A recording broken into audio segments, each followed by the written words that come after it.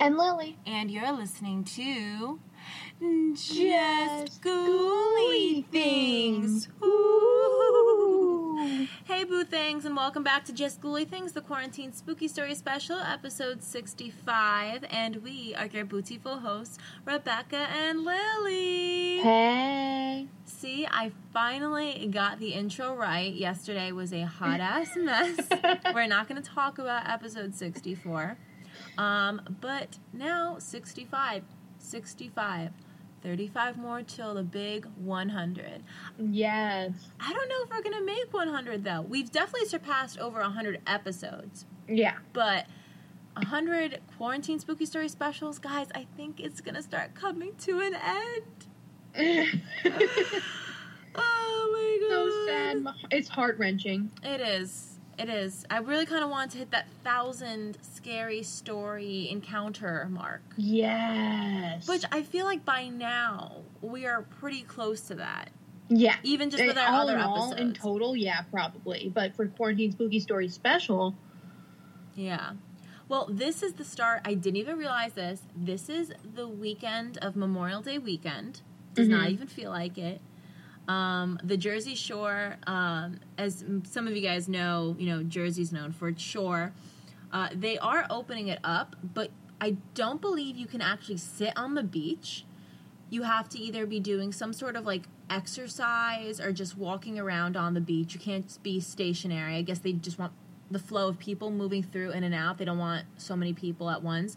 Only 10,000 people on the beach, which seems like a lot, but the beaches are long, so it definitely can pack in more than 10,000.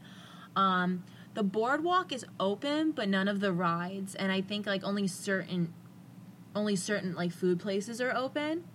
So it's definitely not going to be the same Memorial Day weekend. It's definitely not. I mean, the good thing is that it happens every year. It's not like a leap year occurrence. Yeah, and my mom every year goes to the New Jersey State Fair, not the one in Secaucus, but the one in Sussex County, and it's like very farmy. Like they have so many different like petting zoo kind of things. I love that. A lot of local shops, and they have the only main reason why my mom goes is besides the fire food. They have pig races, and every year my mom loves seeing the little piggies race around, and they have really like different like punny names, so she gets a kick out of that. I love that. She just sent me a picture of the newspaper article, front cover of her local newspaper, saying that they are officially canceled for this year. And she called me crying. I was like, Mom! I was like, I know you're upset. It's like your yearly tradition, but it will be back next year, okay? I think we have some bigger things to fix than this state fair.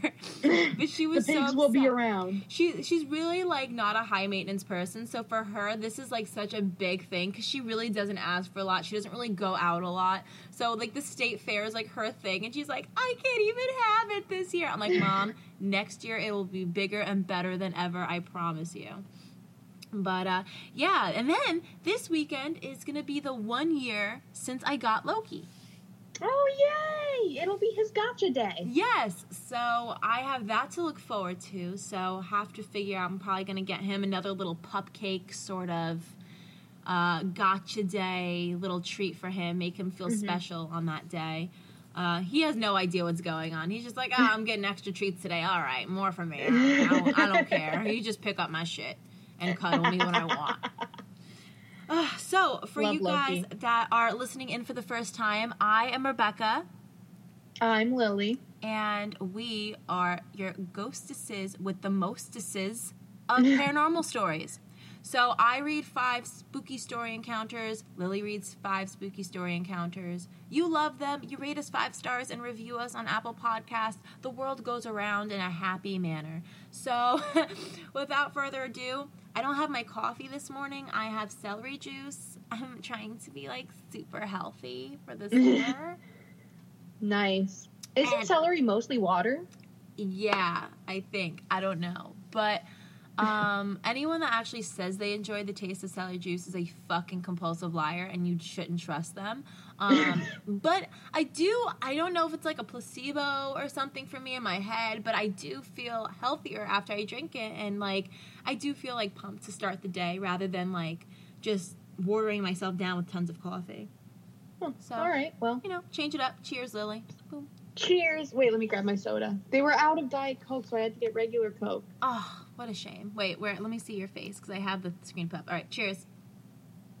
There's two different types of people at 11 o'clock in the morning.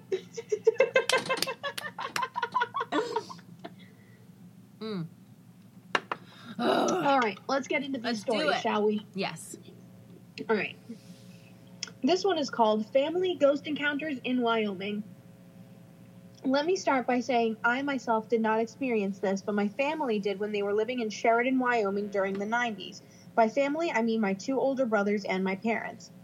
At the time, my parents would have been in either their late 20s or early 30s, and both of my older brothers would have been less than 10 years old. All of my family, including me, are religious, but this didn't keep my dad from being skeptical about the whole situation. To this day, he still believes everything that happened in Sheridan was nothing more than random noise on an overactive imagination on my brother's part, but he does admit that there were some things that happened which he cannot explain to this day. Anyways, the reason my family was living in Sheridan at the time was because my dad had gotten a job at the local hospital. I'm not sure what his specific job or position was, but my family was able to live in one of the houses built on hospital property. Many of the houses located on the hospital grounds were apparently built over 100 years ago, and a few were abandoned. My family lived in one of the houses, and many strange things happened in that house. I could write several paragraphs about all the creepy stuff that happened in that house, but I'll instead tell you guys about 3 things that stick out the most. The first thing is from the perspective of my mother. I love my mom, but even I'll admit that she can be a bit too superstitious at times. She often would tell me as a kid, and even to this day, about things called orbs. These orbs were red and white points of light that would float around in the house at night. I never really believed in that because I just assumed she was seeing what she wanted to see, but part of me always wondered if she was right. My mother never described the orbs as evil, but she never said anything good about them, so she probably thought they were neutral entities. The second story is a little more interesting. My dad, the more skeptical one, often told me this story. One night, my dad heard loud footsteps of a person going up and down the steps, specifically the steps leading to the 3rd story. When my dad heard the steps, he had the whole family barricade themselves in the master bedroom, and he called the police. When the police came, they didn't find a single thing. But when they spoke to my dad, they told him that reports like this weren't uncommon in this area, and that this wasn't the first time they got a call like that. The 3rd story is the most interesting because I always found it to be a bit scary. This story is from the perspective of my 2 older brothers who were playing their Nintendo 64 in the basement of the house. The room was dark and the only light came from the TV playing the game. As they were playing, they both suddenly heard the voice of an old woman come from the darkness. The voice said, "Come play with me." Oh. And what always scared me about the story as a kid was when the voice said that, both of my brothers looked at each other at the same time, confirming they had both heard her and it wasn't just their imagination. Right after this, they both ran upstairs screaming and they never played in the basement again. Now, before I end this post, I just want to say that I don't really believe in the paranormal, but my family has been telling me this story ever since I could listen, and I don't think they're the type of people to make up some lame joke for almost 20 years. I think it would be pretty cool to check out that old house at some point in my life, but it's been over 20 years since those events took place, and I wouldn't be surprised if the place got demolished. The end. Some spooky, kooky, ooky history behind that house. Right? I wonder what happened there that, caused all of this energy. Just imagine you're in the 90s, you're eating your Dunkaroos and having your Gushers and your... drinking your Surge. Go-Gurt and your Surge, and all of a sudden you're with your Nintendo 64 having the time of your life. And then all of a sudden you hear, "Come play with me." No, ma'am, no thank you. Childhood shattered. Yeah. Ugh, okay. Let's see, what is my next story? All right, pick a number 1 to 5. 4. All right. This one is titled, "Old TV replayed a conversation I had the other day." Me and my roommate were about to play old school Xbox. When it was loading up, he kept saying he heard something. After we get into the game, I hear it too, and we pause it. I get up close, and I could hear a conversation I had a couple days ago on the phone in the same room. I was having problems getting into my account for financial aid money and was having someone walk me through getting back in. It was clearly my voice. I could clearly hear me asking the same questions and pausing when I was hearing steps and then saying, hang on, let me try that, and so on. I would think this was just spyware or someone hacking into speakers or whatever, but it's a super old TV. It literally doesn't even have an HDMI port and no internet connection. It's only plugged into an old school Xbox and Nintendo 64, both of which are never connected to the internet. I tried to Google if old TVs like this even have a microphone inside, but just got troubleshooting guides for broken sound and stuff like that. I'm pretty spooked. Ooh, that is spooky. Okay, what are the odds that we both picked a story? First two stories with Nintendo 64. The theme of this episode is Nintendo 64. Maybe Nintendo 64s are the haunted things. Sponsor us, Nintendo. Please do, because we'd be set. But Wow. yeah, the Nintendo 64, maybe there's something haunted behind the Nintendo 64s. Ooh, true. Maybe there's a connection there. Maybe they were both made in a haunted factory. Ooh. So weird. So freaking weird. And then someone's like, is maybe the TV secondhand? Open up the case. There may be a recording device in there. Possibly, right? And then see, the person continues, my uncle did this way back in the early 90s to catch his then wife cheating on him. I feel bad for laughing. It's not the craziest strategy, though. It's really not. I mean, you gotta do what you gotta do. This was before social media days, so live your truth. Okay, Lily, what is your next story? Okay, this one is called Wanting Advice, drumroll please, for a Ghost in White. Of course it is. That's literally the sole reason that I picked this. Okay, about a year ago, I was playing video games in my living room late at night. I don't remember how late, probably around 2 a.m., when I noticed a white figure outside the window next to the TV. I brushed this off as me just seeing things because it was late and I had spent a few hours playing games. A few hours go by and I'm heading to bed and I see it again. This time I could make out that it seemed like a girl in a long white gown in the room across from me, so obviously I freak out and turn on the hallway light and it was gone. Again, I'm thinking that I'm just seeing things, so I end up falling asleep. But I keep seeing her at the top of the stairs, through the window, the doors, the computer room. Only these places, though, and it's been a year. Every time I see her, I turn on the light in the hall or go to a nearby room to turn on the light, and she disappears. I know no one has died in this house, and I've only seen her in the places above. I've heard no strange noises. My dog sometimes will stare out the window at night, but I'm not sure if that's new since I've only thought about it recently. I was wondering if you guys know of anything like this or have any advice. I'm sure I'm not just seeing things anymore. I see her more and more every week. The end. Ooh. I would sage the shit out of that house and put some salt there so that she can't get in. Oh, definitely. I think and this is where there are these misconceptions of, oh, if someone didn't die in the house, that means that it can't be filled with paranormal activity. This could be a spirit that died on the property many years ago.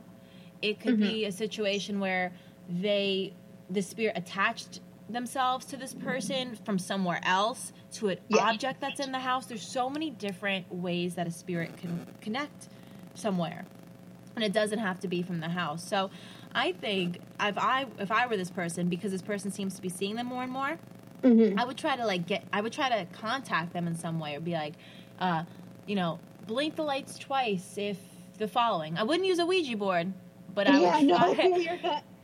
We are not condoning the use of a Ouija board. No Ouija boards. But, I mean, if you don't feel threatened, I would try to communicate with it. Why not?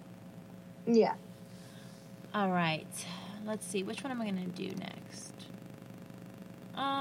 Okay. We'll do this. Ready to tell it. My dad died on Halloween. You know how when someone discusses a loved one's passing, they talk about the signs, the premonitions, and the presents? I lost my dad just a couple weeks ago, and I had all of these. So just 2 weeks before his passing, I visited him, and we had a big family get-together with dinner. My dad and I had a difficult relationship in some ways because he liked to keep pretty isolated, or maybe I didn't visit enough. I'm not sure of which now. Anyway, at this visit, he had gotten a haircut and a shave, and he looked healthier and more presentable than he had in the last 2 years. I brought a dish I was sure he'd have nothing to do with, and he ate it with me and said how delicious it was. I put on the Eagles, and we sang Take It Easy. At the end of the night, he let me hug and kiss him goodbye, which he has never done in his life. I told my dad I was moving to the coast to be near the ocean. He asked if he can come see me when I got there, as he had never been to the ocean. I promised he could, despite my shock at the idea he would even come, and we spent time dreaming of how wonderful it was going to be when he came. Afterward, my husband said it was the best visit we ever had with Dad, and it was. I was really looking forward to seeing him on his birthday, November 2nd, not knowing I would not get the chance to ever see him again, losing him 2 days beforehand. Later in the week, my husband and I went for a walk, and he asked why I cared so much to research my family tree. I told him how a couple years back I had finally done my dad's tree and all the things I learned, including the very interesting story I shared with my husband about how my simple father was actually a talented musician, and I literally sang the only song I ever remember him writing as we walked. It was about one of the last prisoners executed at the Don jail, who I'm pretty sure Dad named after me, or named me after. What the hell? It's a sad song about the father of the prisoner attending and mourning his son's hanging. My husband got very quiet and noted how unusually deep and somber the conversation had turned. I agreed, but it felt right to talk about at the time. A week later, my daughter said that my dad had tried to call her, but she was unavailable. I don't think he's ever tried to call her before, so I tried to call him back, but his number came up as no service. I have no explanation for how this occurred within 30 minutes of him calling my daughter. I had a bad feeling, so I tried to call my mom, who is his ex-wife, but he was still good friends with and lived close by. No answer. I told myself to let it go and stop worrying. Early Halloween morning, my husband was up late as usual working on some papers at a local cafe. I woke up at 12:24 a.m. and called him, anxious and asking where he was and when he'd be back.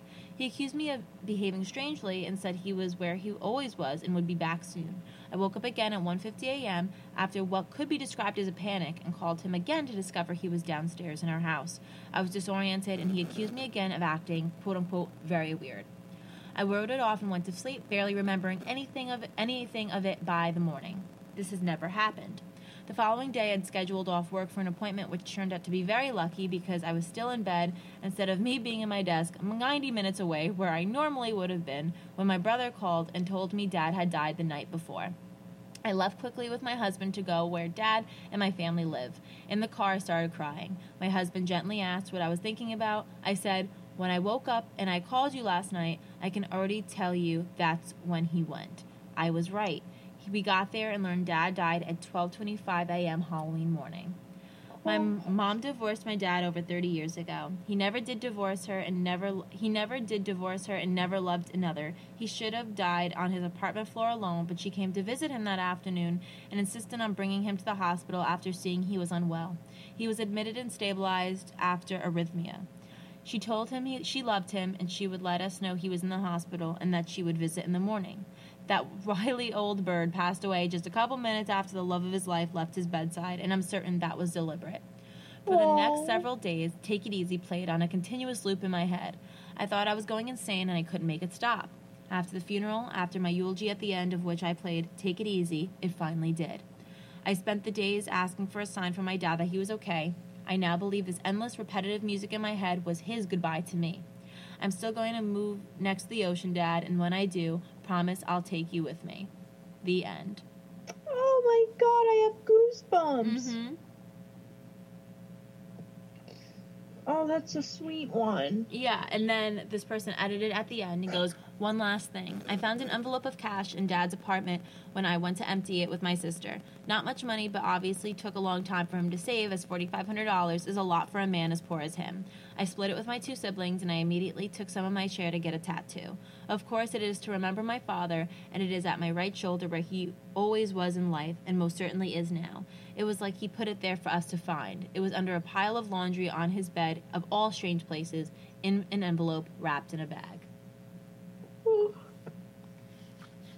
I always that's feel so sweet. I always feel like the people that look and act rough around the edges are really the sweetest of hearts. Mm-hmm. and are just looking to kind of find that way to uncrack themselves. So I think that last visit, he knew in his heart it may be his last visit with his daughter or son. Yeah. And felt the need to just let it all go and just not care about not being the rough and tough guy that he was known to be, the very sheltered guy.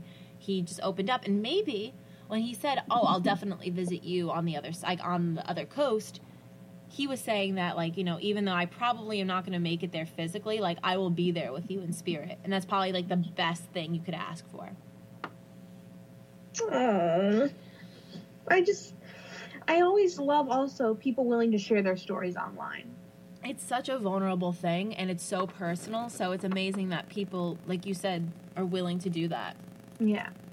Especially for people that may have stories like that, but they're so scared to say it the way that these people are doing so publicly, so it gives validation that I'm not crazy, like, I am actually dealing with this loss, and I am experiencing these things, and it's not just me that experiences them as well.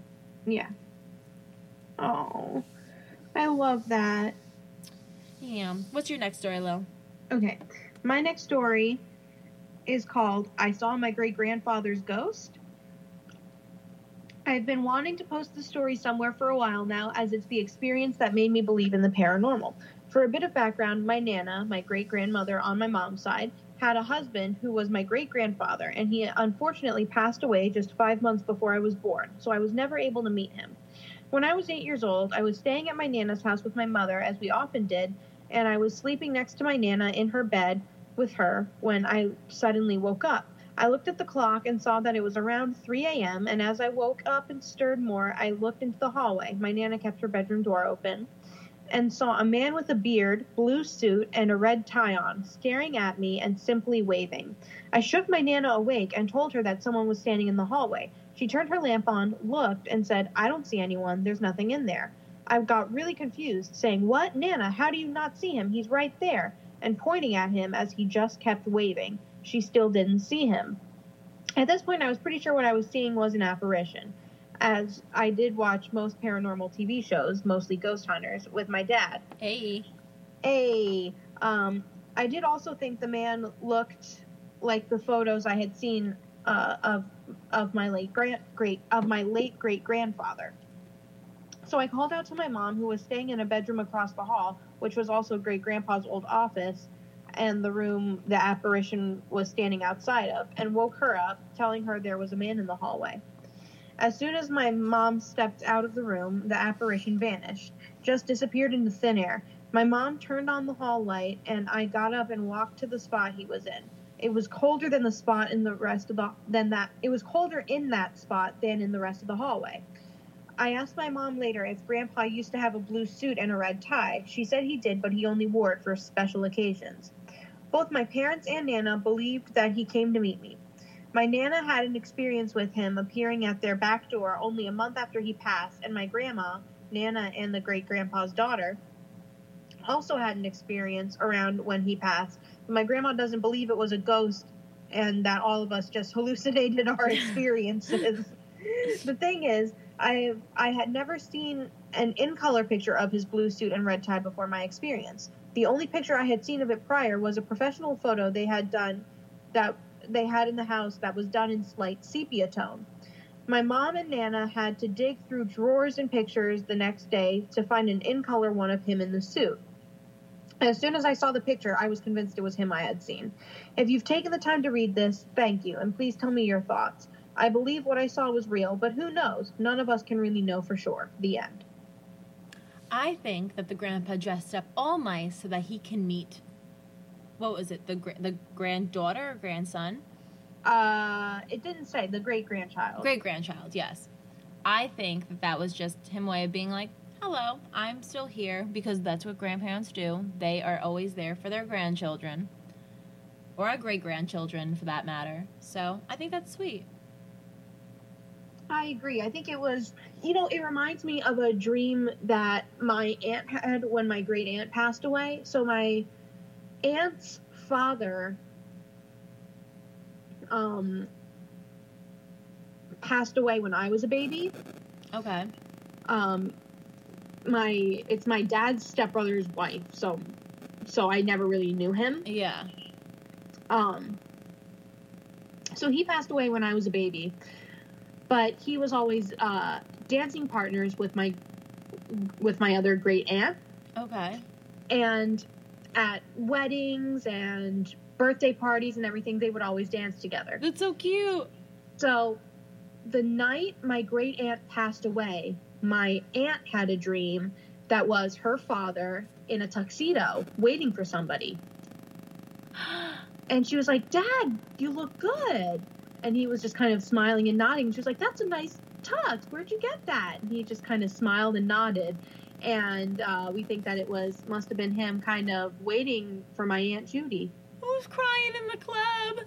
That is so fucking sweet. He definitely was like, I was been waiting for this dance for X amount of years, and I need to get my groove on. What type of dance did they do? Like, was it just like regular dancing? Like, was there a certain style that they like to dance together? Do you know? I think they would tango. I could be wrong. That's pretty fucking awesome. But they were just always, my Aunt Judy loved to dance, any kind of dancing, so. That's really fucking cool.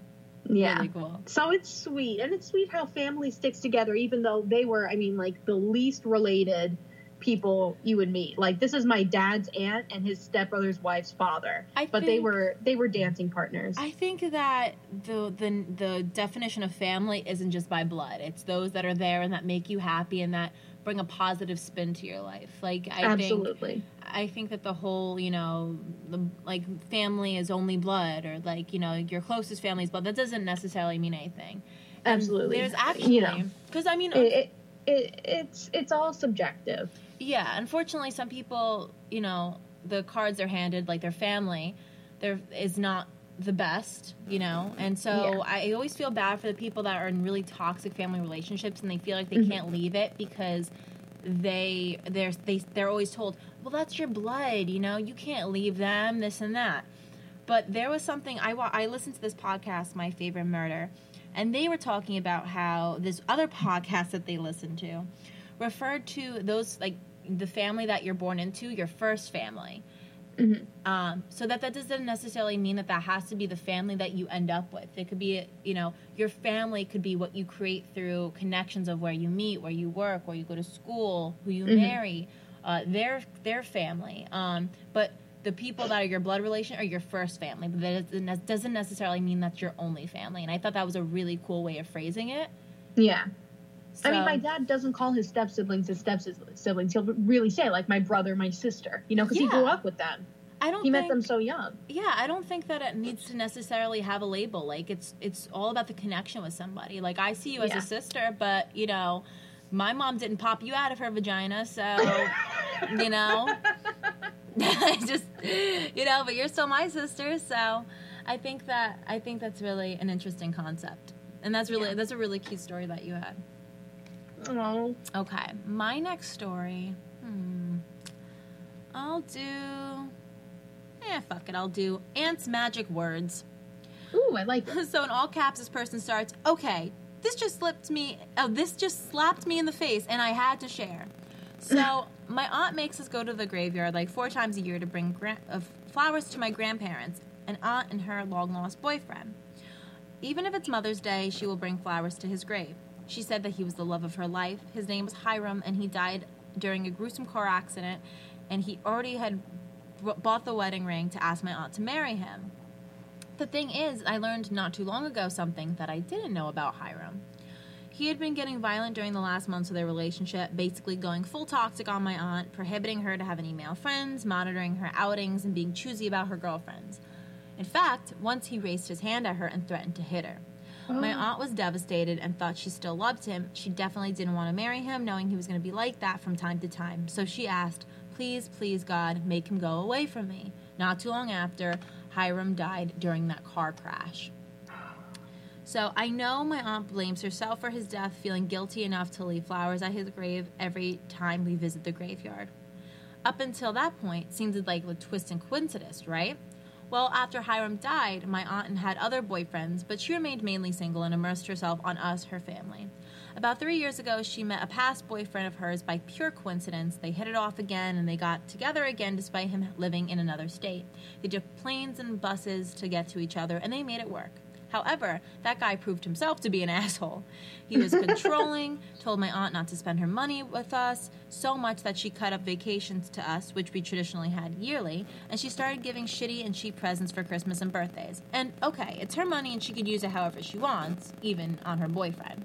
So she bought him things and all, and he got more and more confident in himself, thinking he had wrapped her around his finger. Fuck you, dude. Anyway, this guy sucks. He got angry. When she didn't pick up her phone, she had to let him know where she was going out of the house, who with, and the time she thought she would be back. Not too long ago, I was having a conversation with her, and she was recently frustrated with her boyfriend and blurted out exactly this. Please, please, God, make him... Oh no, I shouldn't finish that. Last time he listened. But I guess her process of thought was already finished, even if it didn't come out of her mouth. Her boyfriend hadn't called her in 4 days. Oh, her boyfriend hasn't called her in 4 days as I'm typing this. A full 180 from his constant calling and nagging.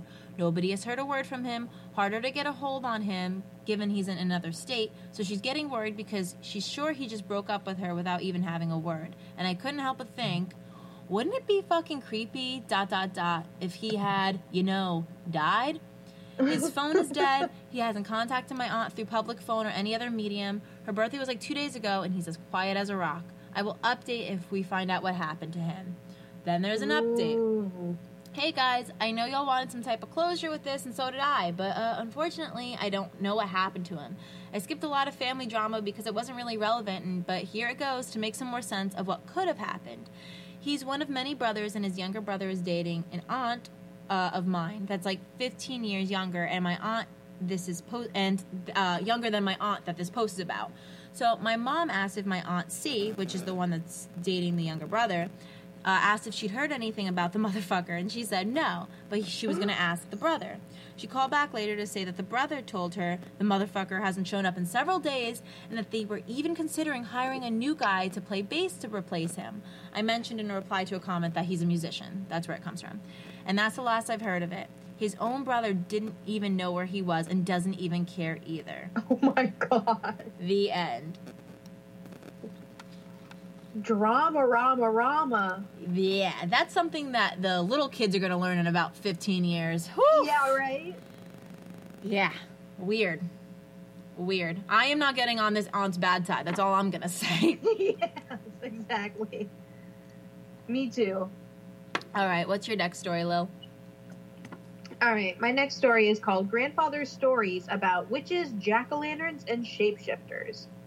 So there's two stories here.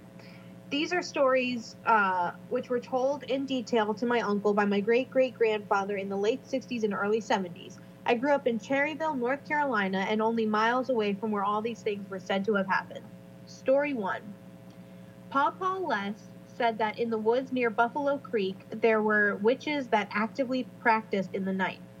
He said you could hear them laugh, talk, etc., and could see their torches in the distance.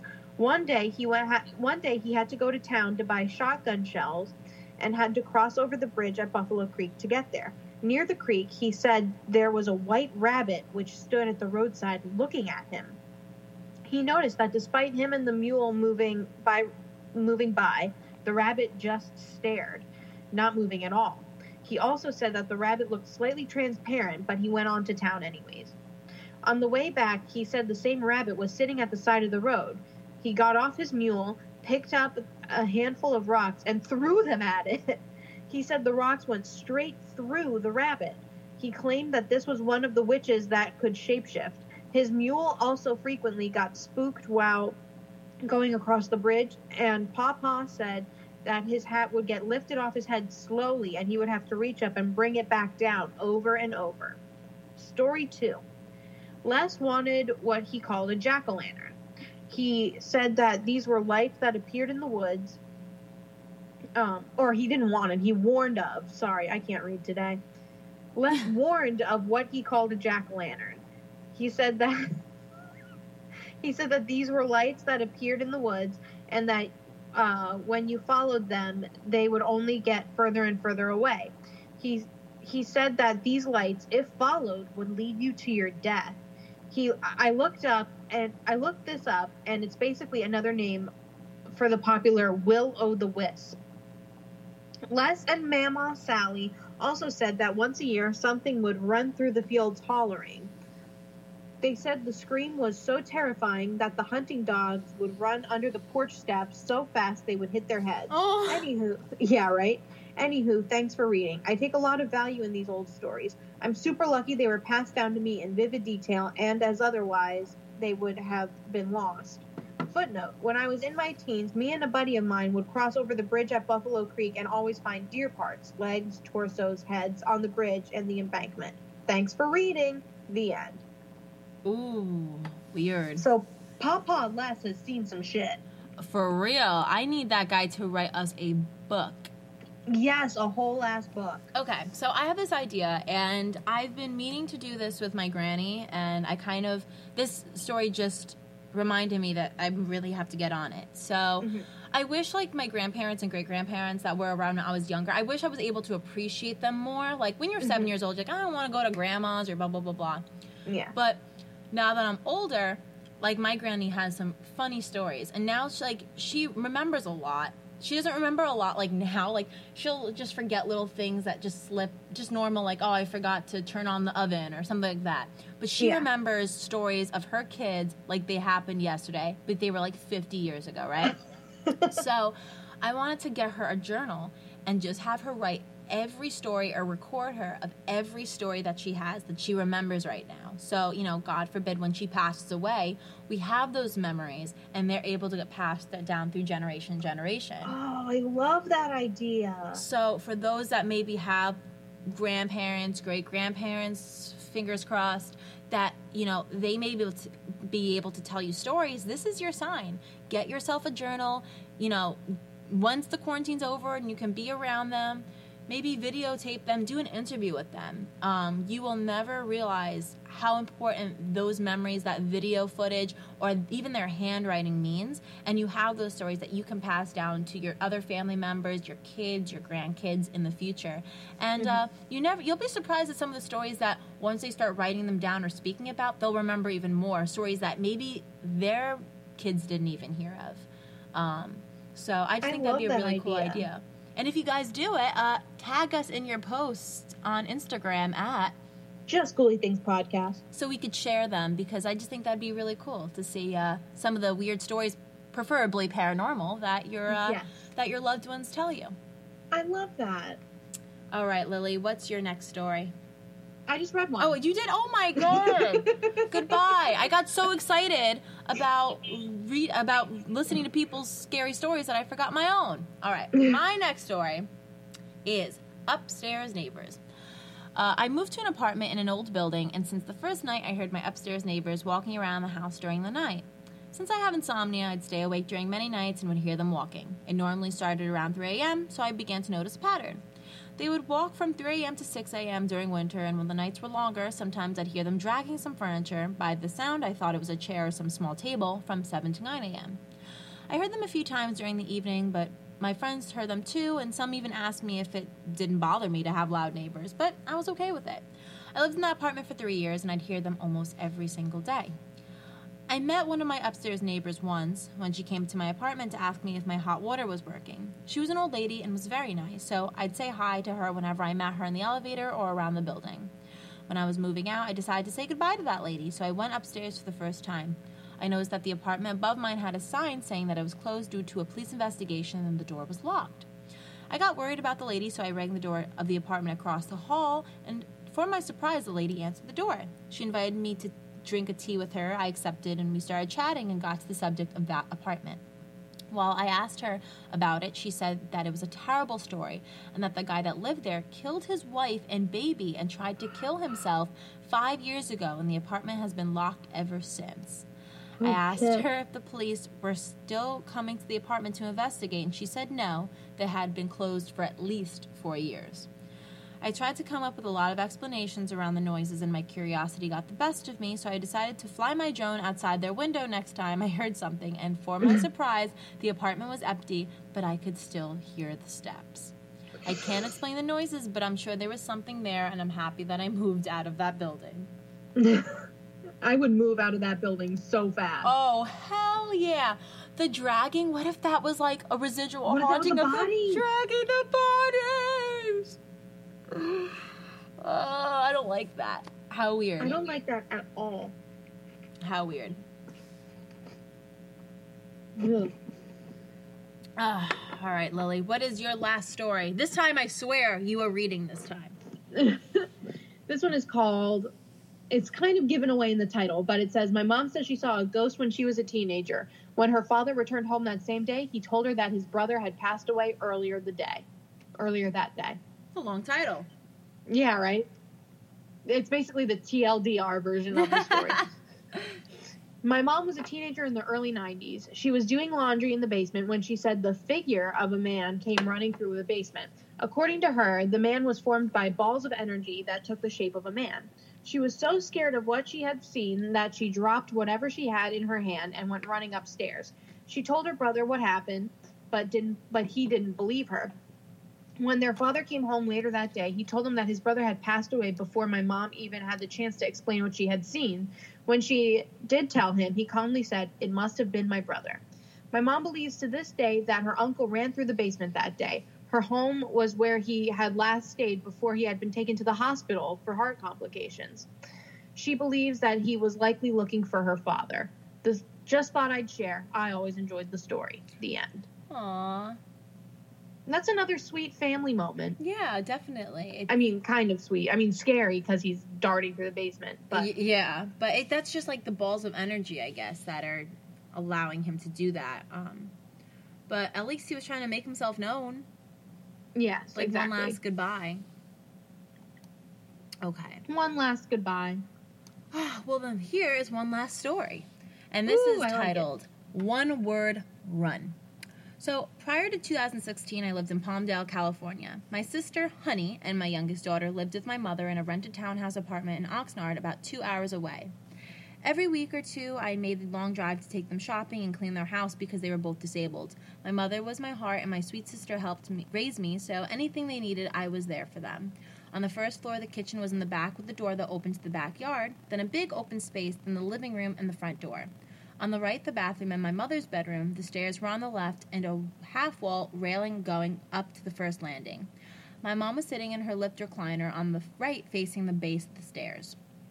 One night, we were all sitting in the living room watching a show with the lights on, and my daughter was upstairs in her room. We were laughing at something something we saw on TV, when I saw something on the stairs. It darted down the steps real fast, peeking up at me, then ducked down behind the railing followed by a cold chill that entered the living room. My mother commented that it was cold and pulled her robe together. At first, I thought it was my daughter playing tricks on me, but when she didn't pop up, I felt concerned. I said, "Mama, did you see something?" Because she had full sight of anything there. She said, "No, dear, I thought I did, but there's nothing there." That's when it hit me, and instinctively, I knew what it was and where it came from. I ran up the stairs and burst into my daughter's room. "What did you do?" She looked at me with her eyes wide. She knew exactly what I was referring to and started apologizing. I told her to tell me what she did to bring it into this house. She proceeded to tell me that when her girlfriends were there, they thought it would be fun to summon a spirit. Then they tried to reach the father of one of her friends who passed away 2 years prior, but she said something else came through and it scared them, so they stopped and her friend's house. And her friends ran home without even saying goodbye. Well, I was furious. How dare you play with something you don't understand? I told her that I knew she was just trying to help a friend, but for heaven's sake, I warned her for years, never to mess around with things she didn't understand and had no control over. I was thinking that not only do I constantly worry about my family's health, now I have to worry about this. I asked if she at least closed the door, and she just looked at me with a blank stare. Obviously, she did not.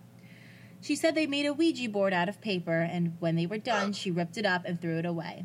The door had to be closed. We gathered the pieces and we called her friends. 2 of them were too scared to come back, so we had to perform the closing without them, but in the back of my head, I knew that it didn't work, and it was still there hiding. At that point, there was nothing I could have done, viewing the circumstances at the time. So now, fast forward to 2016. I had an opportunity waiting for me in Washington State, so I begged and pleaded for my mother and sister to go with me, but my sister, Honey, was fanatically scared of change, and although my mother desperately wanted to go with me, she couldn't leave my sister's side. I wish now I was more persistent. So I moved, reluctantly leaving them with my sister and her now husband to take over their care. Within those 2 years, my eldest sister, Honey's health severely declined, and my mother shared with me 8 months after I moved that she was diagnosed with stage 4 cancer. I flew back and drove back and forth to be with them, and every time I showed them pretty pictures of my new life and our beautiful green surroundings, asking them to return with me, and every time Honey would say that she was too apprehensive to leave and said no. 2018, they both passed away, my mother from cancer and my sister from an existing illness, taking a big part of my heart and soul with them. My daughter and her husband moved out, leaving all of my mother and sister's things there. Somebody had put their stuff in storage, and of course it had to be me. Even though I was the youngest of 6, I felt it was my duty. I drove there with my 2 grandchildren, 8 and 4, because at the time there was no one available to watch them for that long period of time. When we arrived, the place was in shambles. Dirty dishes, moldy food lined the counters and was piled up in the sink, and it looked like soot all over the place. Mom and Honey's personal belongings were strewn around the house, and in my mother's room, a barricade of trash piled up all the way to her door. In the middle of the door, in the open space, was a full-length mirror I had never seen before hanging off a wooden ladder. I just stood there and cried. I set up a clean spot in the living room for my grandson to play on his tablet, and my granddaughter wanted to help. As I was bagging things up in the kitchen, I noticed her just standing there staring into the mirror. I didn't think anything of it, but she kept just standing there. Then I heard her say to me while not looking away, "Nana, can you get rid of this mirror?" I thought she just wanted me to move it, but she was adamant that it be taken out of the house. I asked her why she was so scared, and she told me that while she was looking in the mirror, she was standing alone. She couldn't see anything in the reflection around her or behind her, just darkness all around her, and something was coming. I looked at the mirror, not at myself, and it did look very dark. Say no more. Not only did I take it outside, I smashed it into little pieces and threw it into the trash can. We decided to sleep in the living room, and it took days to even come close to being done. This was the last night, and we were alone. I just mopped downstairs, so I locked the doors and all the windows in the whole house, and we slept upstairs in the bedroom across from my daughter's old room. We hunkered down on some mattresses on the floor. I always left the light on in the hall. I'm reading a book online. My granddaughter had fallen asleep next to me, and my grandson was on his tablet at the end of the bed. I was getting sleepy, and my grandson started to yawn. He looked up at his tablet, and his eyes got big. Then he ran to the door, shouting, "Spooky!" and slammed it. Running back, he quickly got under the covers and got as close to me as he could, making me feel very uneasy. I could see movement in the hall, dimming the light around and under the door, making swirling, strange shapes as if someone were pacing, followed by surges of blackness and wisps of cool air coming from the space under the door. That night was long, and I felt on guard until I finally fell asleep as well, but woke up hours later and had to go to the bathroom, but I was too scared. I was waiting until daybreak, but I couldn't wait any longer. I slowly opened the door, fearing for what was waiting for me on the other side. There was nothing, but I knew there was. I could feel it. I tried to be as fast as I could, and I left the bathroom door open so I could hear the kids. Then I ran back. Hearing a swoosh behind me, I slammed the door and laid holding the kids until daybreak. I received a call from my sister later that morning. She couldn't understand how we had been able to stay in that house. When I asked her why, she told me that when she was there grabbing some boxes of pictures, she heard noises coming from my daughter's room upstairs. She said it was loud, and she felt an evil presence, and everything inside her told her to leave, so she did. She told me that my son-in-law, from which I had no knowledge of at the time, was practicing black magic and summoning dark energy in that room. Not cool. Late that afternoon, everything was done. The kids were in the car, and the car was packed. I just wanted to look in my mother's bedroom one last time where she used to sleep. These walls held so many memories. I felt like if I looked hard enough, I would see her laying where the bed had been, and in my mind, telling me not to cry. As I stood in the doorway, a chill went up my spine, the hairs on the back of my neck and my arms started to raise, and I could feel something holding in on me. In my ear, I felt a warm breath and one loud word. Run. I ran out of the house so fast, not even locking the door. As we were driving off, my granddaughter asked me who that was standing in the window upstairs. I want to thank my son, Cody. Without him, I wouldn't have had the courage to write my stories, much less put them on Reddit for you all to read. The end. Wow. Yeah. When I heard run, I thought of those. You remember those vines that would be like, run. I was thinking the same thing. Oh, classic Vine reference. But I think that Ouija board situation from years ago stayed in that house and manifested into something even darker. Absolutely. And the who is it? The son-in-law practicing black magic? Fucking God asshole. If you don't God know what you're Kyle. if you don't know what you're doing, why are you trying this stuff? This is the paranormal. It is not normal. If you are not educated in this field, do not try to summon spirits.